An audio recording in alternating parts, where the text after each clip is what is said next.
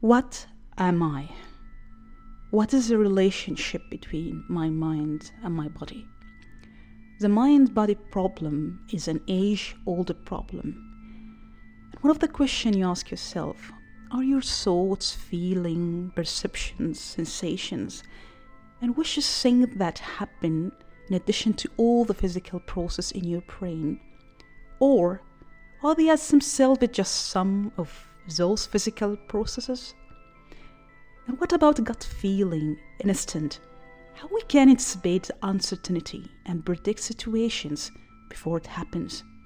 Do we understand why that happened to us? So when it comes to design robots or soft robots, one of the questions we can ask, should the brain and the body evolve at the same time? Should it be designed in a supervised way or open-ended way as we have in our nature? What kind of design we should aspire for, optimal or adaptable? One of the questions we can ask, how do these robots can function at open-ended environment and anticipate the uncertainty? What if there's damage happening to the brain or the body? How they can adapt to each other in this scenario like that? What we are still lacking in designing robots to achieve the embodied intelligence? In this series, we are going to interview researchers from interdisciplinary field to answer these questions and trying to understand what are the missing pieces so that we can achieve embodied intelligence. And what kind of tools or series we need to develop for solving the dilemma of mind-body problem. First of all, we would like to say thank you for Professor Fumia Lida for initiating the international workshop in embodied intelligence, as well as this podcast series idea as a part of the workshop. It was the first time in our field to have such a great event to stitch all the leading researchers and ask the basic questions and what could be the direction for achieving the embodied intelligence. I hope you enjoy listening to this series, and here's the interview. Thank you. Hello and welcome to IEEE Soft Robotics podcast and Embodied Intelligence podcast series. Hello, Lee. Thanks so much for joining us in the podcast. I would like to ask you first, how you'd like to define yourself for the audience who may be first time listening to you. Sure. I'm a bio-inspired software robotics working in this area. So I build robotics not only can show promising application in applications like marine environments, but also can help you answer some of the biological questions. So I think that's how I define myself. Yeah. Great. So I would like to go for the childhood. We ask every guest about their childhood. How was your childhood being interested in science or technology? Do you have any memories about your childhood? Oh yeah, so I think I remember my first robot is a toy. It can only make some sounds, and also we only have a one on and off button. So it's very simple. So I cannot call that a robot, but it's a humanoid. It looks like a human. So that's my first impression about robotics. And I think that's how robotics shape like. But after a while, when I grow up, I found there are so many types of robotics with diverse morphology. So I think that's very different with my childhood impression. Mm-hmm. Interesting, yeah. So how you came across soft robotics field? What's the first soft robot you built? How came across about that field at the beginning? Well, I think that's a very interesting question. I think before I built soft robotics, I work on bio-inspired robotics, especially robotic fish. So the many parts of the fish, like the tails and also the muscles, are soft. So I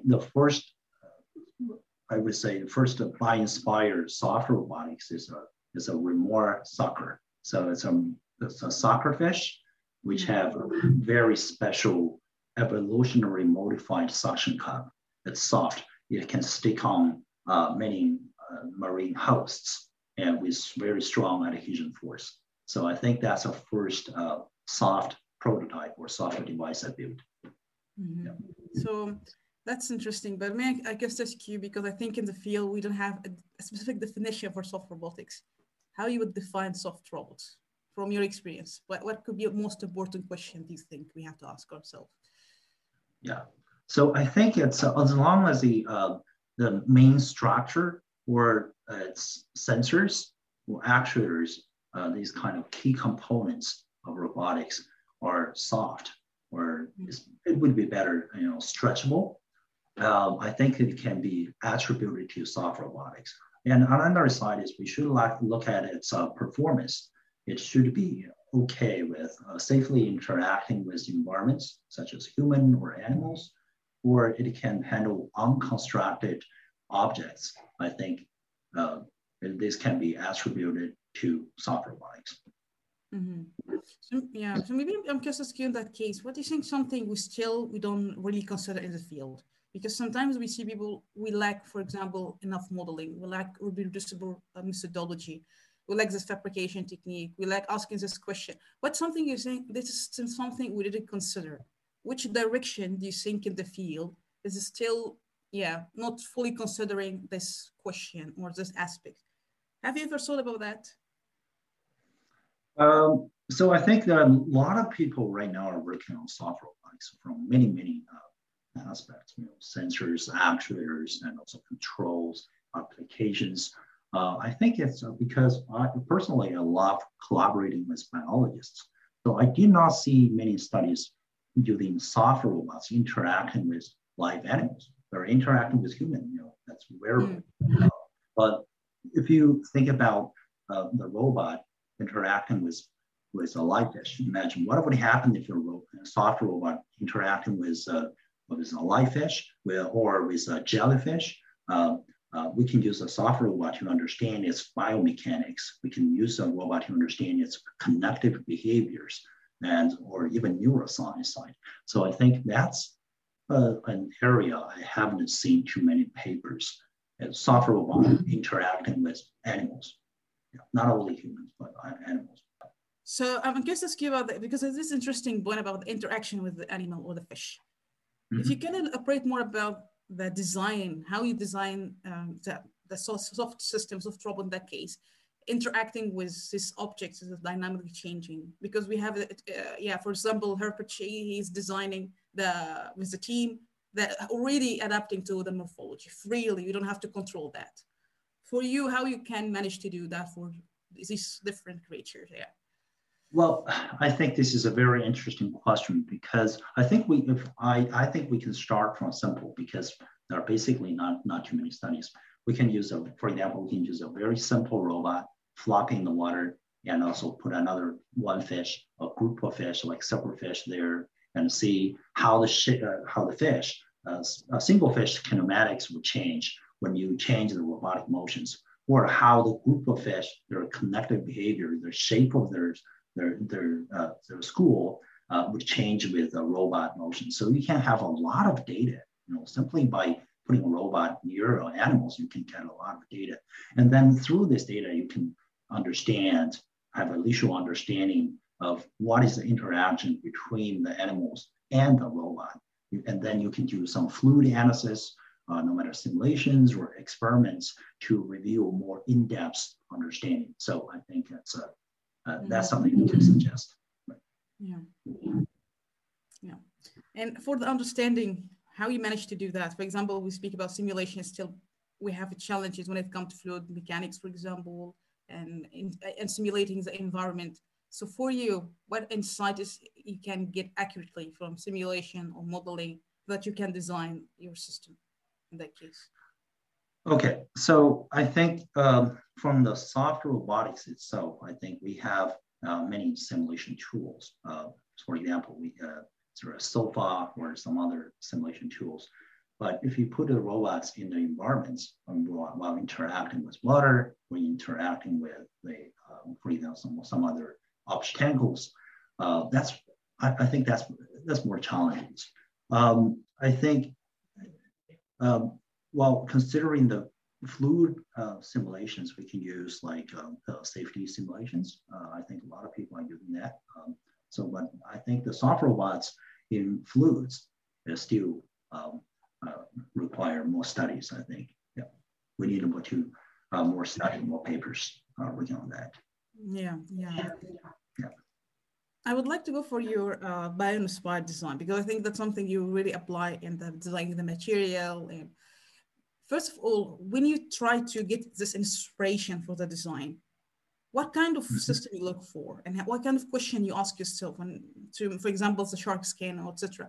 How this process you manage to do that too? Because sometimes, for example, Professor Mitten sometimes said it's not always necessary to get inspiration. You know, like nature is always not optimum. It's just a result of evolution. So for you, how you figure out this is maybe work or maybe not work, worse to be inspired or not? What kind of questions you try to ask yourself that you can get this design, like shark skin, for example, or other projects you're doing? So I think it's yeah, this is a really interesting question. I think the like sometimes I think curiosity is the main motivations is driven because all my question is curiosity driven.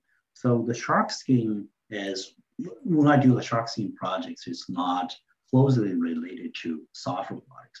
What we found the shark skin is not only rigid denticles, but rigid denticles embedded into the flexible schemes. So the question jump out of my head is, okay, how do we how do we fabricating this kind of stuff? And what is the function of that? Especially when it's flopping water, are there any benefits? So when asking these very basic questions, and then we figure out that we need to use, okay, multi-material 3D printing to fabricating the shark skin. Okay, we need to cover the shark skin onto a softer body robot, and then flap it, and then we can make in the shark locomotions. So I think it's all the questions are curiosity driven, and we hope you understand how do we can fabricate shark skin and what is the performance of the biomimetic shark skin. So yeah, I'm curious to ask you in that case, what kind of question you couldn't answer when you try to design the system, and it's still hard for you to understand, or maybe we always see that there's a trade-off in the design. There's always an avoidable trade-off. Yeah, it depends, but there is already in the field. For you, did you face any trade-offs and you couldn't either figure out, yeah, how you can overcome that, or you have to give up on certain criteria in your system? yeah, oh yeah. So we always have this kind of difficulties when facing this kind of challenges of trade-off. On one hand, we want to build a very sophisticated soft robotic systems that contains all the power, electronics, and also the controls and algorithms embedded inside. On the another side, we hope you answer some very fundamental questions that do not require this kind of complex robotics. So we are always trying to find there's a trade-off in the middle. It's a robot which is not that comprehensive, but it still have those kind of main features that we can study and we can systematically explore. For example, we just want to focus on how the shark skin shape can affect this robot's speed. And then we cannot build a robot that's too complex or hard to control. Otherwise, this kind of benefits from the scheme will be just covered by other factors, design factors or engineering problems. So I think there's always such kind of a trade-off. Yeah. Mm-hmm. That's a very interesting point. And I would like to ask about that case about embodied intelligence, because now we have different answers from different researchers in the field. And you mentioned, for example, the shape, and that's something interesting because I know you have been working in morphology and geometric also non-linearity. So if you can tell us about how you would imagine embodied intelligence in soft robotics, and taking into account the shape and the inherent features that you try to exploit from your system. If you can tell us about what is embodied intelligence, you think, and how it could be deployed in soft robotics, the vision do you have in your mind about that? Well, actually, embodied intelligence, this is a really cool word, I think, because the first time I saw this word several years ago, I think one thing jumped out of my head is we have all the highly stretchable, highly flexible and stretchable electronics and also stretchable power all embedded into a very soft robotic systems, while it can still change its shape according to the environments. So that's my impression of embodied intelligence, and especially embodied intelligence for soft robotics. It needs to be all soft. So I think that's embodied intelligence requires a lot of new technologies in fabrication of soft everything. So that's my impression about embodied intelligence from the hardware side. From the software side, I think it's we need to study more about the animals. It's because the animals has been involved for millions of years. A lot of their reaction is so smart, but we still haven't fully understand it. Sometimes we think that their intelligence is pretty high. For example, like a cockroach, it can go across like a very cluttered environments. We think that our control is complicated, but like Professor Bob Fu has proved that they're just using very simple complaint mechanism to, they can achieve this kind of goal. So I think the control or the complexity of the control should be considered with the mechanical designs of this hardware. So I think these two things cannot be separated. They should be taken into account at the same time if we consider the embodied intelligence. Yeah. And what is maybe your thought about, for example, it's replacing the control with inherent controlled features. Like if we use a geometric and material, it's like that fish is swimming upstream. That's an example. There's a different explanation. So for you, do you think that the controller should be replaced? If we speak about embedded intelligence, we have to design the system in a certain way so that they can produce their inherent controlled displacement or inherent controlled functionalities. Do you think we have to focus on that and replace the external control? Do you think we can do that efficiently, or we still have a lot of time to make it in an efficient way to have inherent controlled displacement from the system design itself, taking account the morphology and the shape of the material? Well, I think this is a really interesting question. I think maybe people will need to work for years for that. This is a cool question. I think for science, like what you said, we should embed the intelligence inside of the body and let the robots know by itself. I think that's a really cool scientific questions because all animals do in that way. But I think maybe for applications or in the recent years, we don't have to do that. We just will make the rule. I think the biggest challenge we want to solve is robustness. I don't think the control for current soft robotic system is a very challenging, because as long as the mechanical system is stable and robust, there is always control algorithm can solve the control problems. So I think, but for science, in the long run, I think embedding everything, including intelligence, inside of a deforming or shape-changing body is a very cool thing we should work on. Mm-hmm. Yeah. And what could be kind of challenges you have with your new research group? What kinds of big questions are be a challenge? You have a lot of projects that if you can, for the audience to know what kind of project you're doing, what are the main challenges you still have in the work?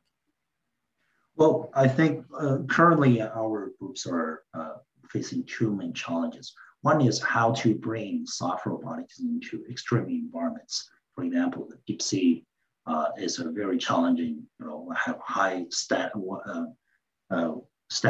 pressure. A lot of the components like the flexible electronics won't work under that kind of environments. How to solve the challenges of putting soft devices or soft system into extreme environments. How to design it, how to fabricating, and also the mechanics analysis of that. I think that's one challenge. The second one is we haven't fully combined the new flexible structure, mechanical metamaterials with flexible sensors and flexible electronics, because I think there are many new mechanical structures such as metamaterial. People studying this for long. A lot of solid mechanists studying the behavior, mechanical behavior of that. But it's not a robot yet because there's no feedbacks, there's no control, there's no closed loop control. So I think another interesting question is how to combine the large deformation structure with sensors and also electronics, software electronics, and built into software robotic systems. I think that's something we're now exploring. That's a very interesting part. Yeah. I'm just asking in that case about combining the multi-material as well, because your work had a multi-material. And it's still, if you can tell us about the challenge, because in terms of them, how do you design them? What kind of maybe shapes do you have to use in that case? Is there something limitation you figure out? Because we don't have enough literature about how we can combine or entangle two material in a certain shape, and combining the sensing as well if we have large deformation and like nonlinear geometry in that case, and the sensing. If you can tell us about that, how do you imagine at the first step goes hand in hand? Yeah, so I think, that's pretty challenging because I think this is an interdisciplinary study. I don't think one group from, for example, the mechanical engineering can solve these problems. I think they need to collaborate with a mechanist who's working on simulations or computational mechanics and solid mechanics. And also they need to work on collaborate with computer scientists, because one thing is designing this kind of structure requires knowledge of backgrounds for mechanics. Well, how to place sensors on these kind of large deformation structure requires a lot of computations or simulations. I think algorithm or even machine learning technologies can be applied to optimize the design or placing the sensors on the large deforming bodies to have the best sensing abilities. I think that's a challenge this topic face. Yeah. Yeah. Thank you for sharing that. Yeah.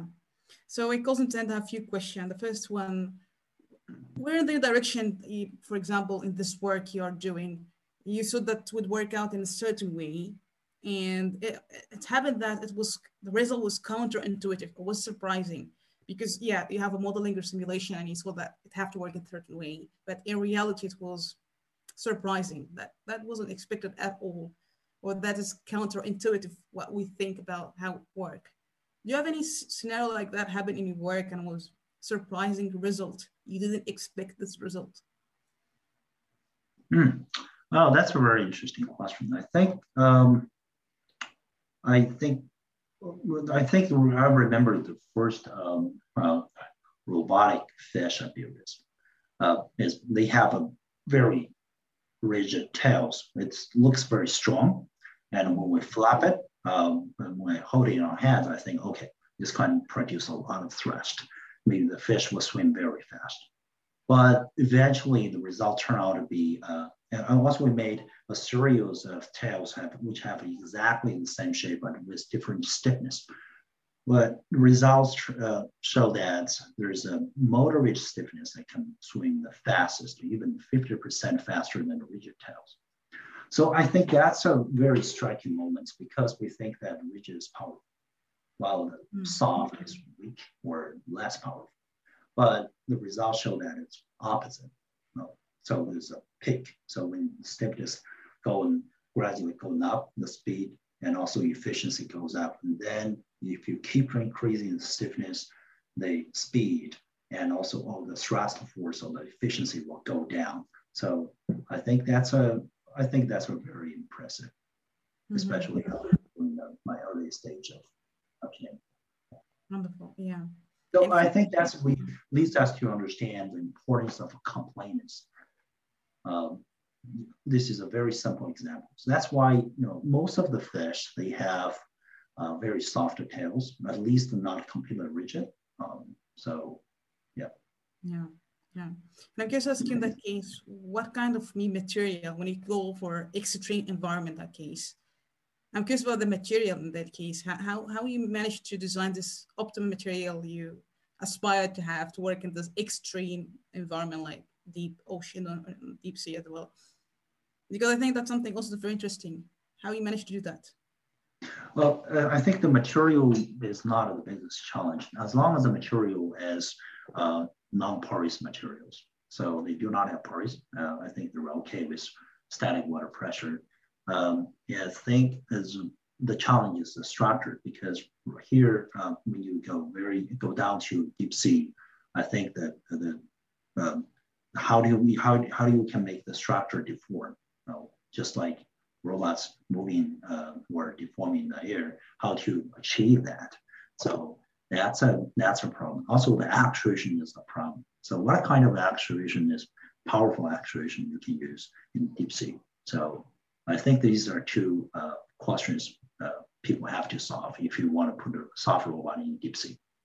Mm-hmm. Yeah. Great. So may I ask you what could be aspiration for your work when it comes to embedded intelligence and your lab as well? What kind of maybe, yeah, the aspiration do you have? Or maybe it's still questions or crazy ideas do you have for your work? Okay, body intelligence. Okay, so when you think about this, I'm not sure whether this is crazy, but think about, let's go back to the question you haven't asked is, what is something less understood or less studied in this area? Robotics and soft robots interacting with animals. I think because I think, what about, let's say, putting robots in a school of animals or a single animals, let it learn or from the animals, so they can interacting with animals, get data from animals, and also learn from animals.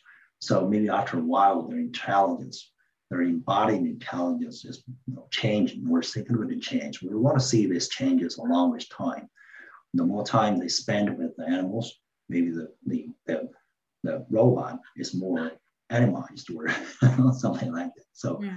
I think because we can do these experiments very simply, because people are working on soft robots, wearable soft robots on humans, but there's a lot of animals in nature have much higher maneuverability. They're more powerful, they're more good at schooling behaviors.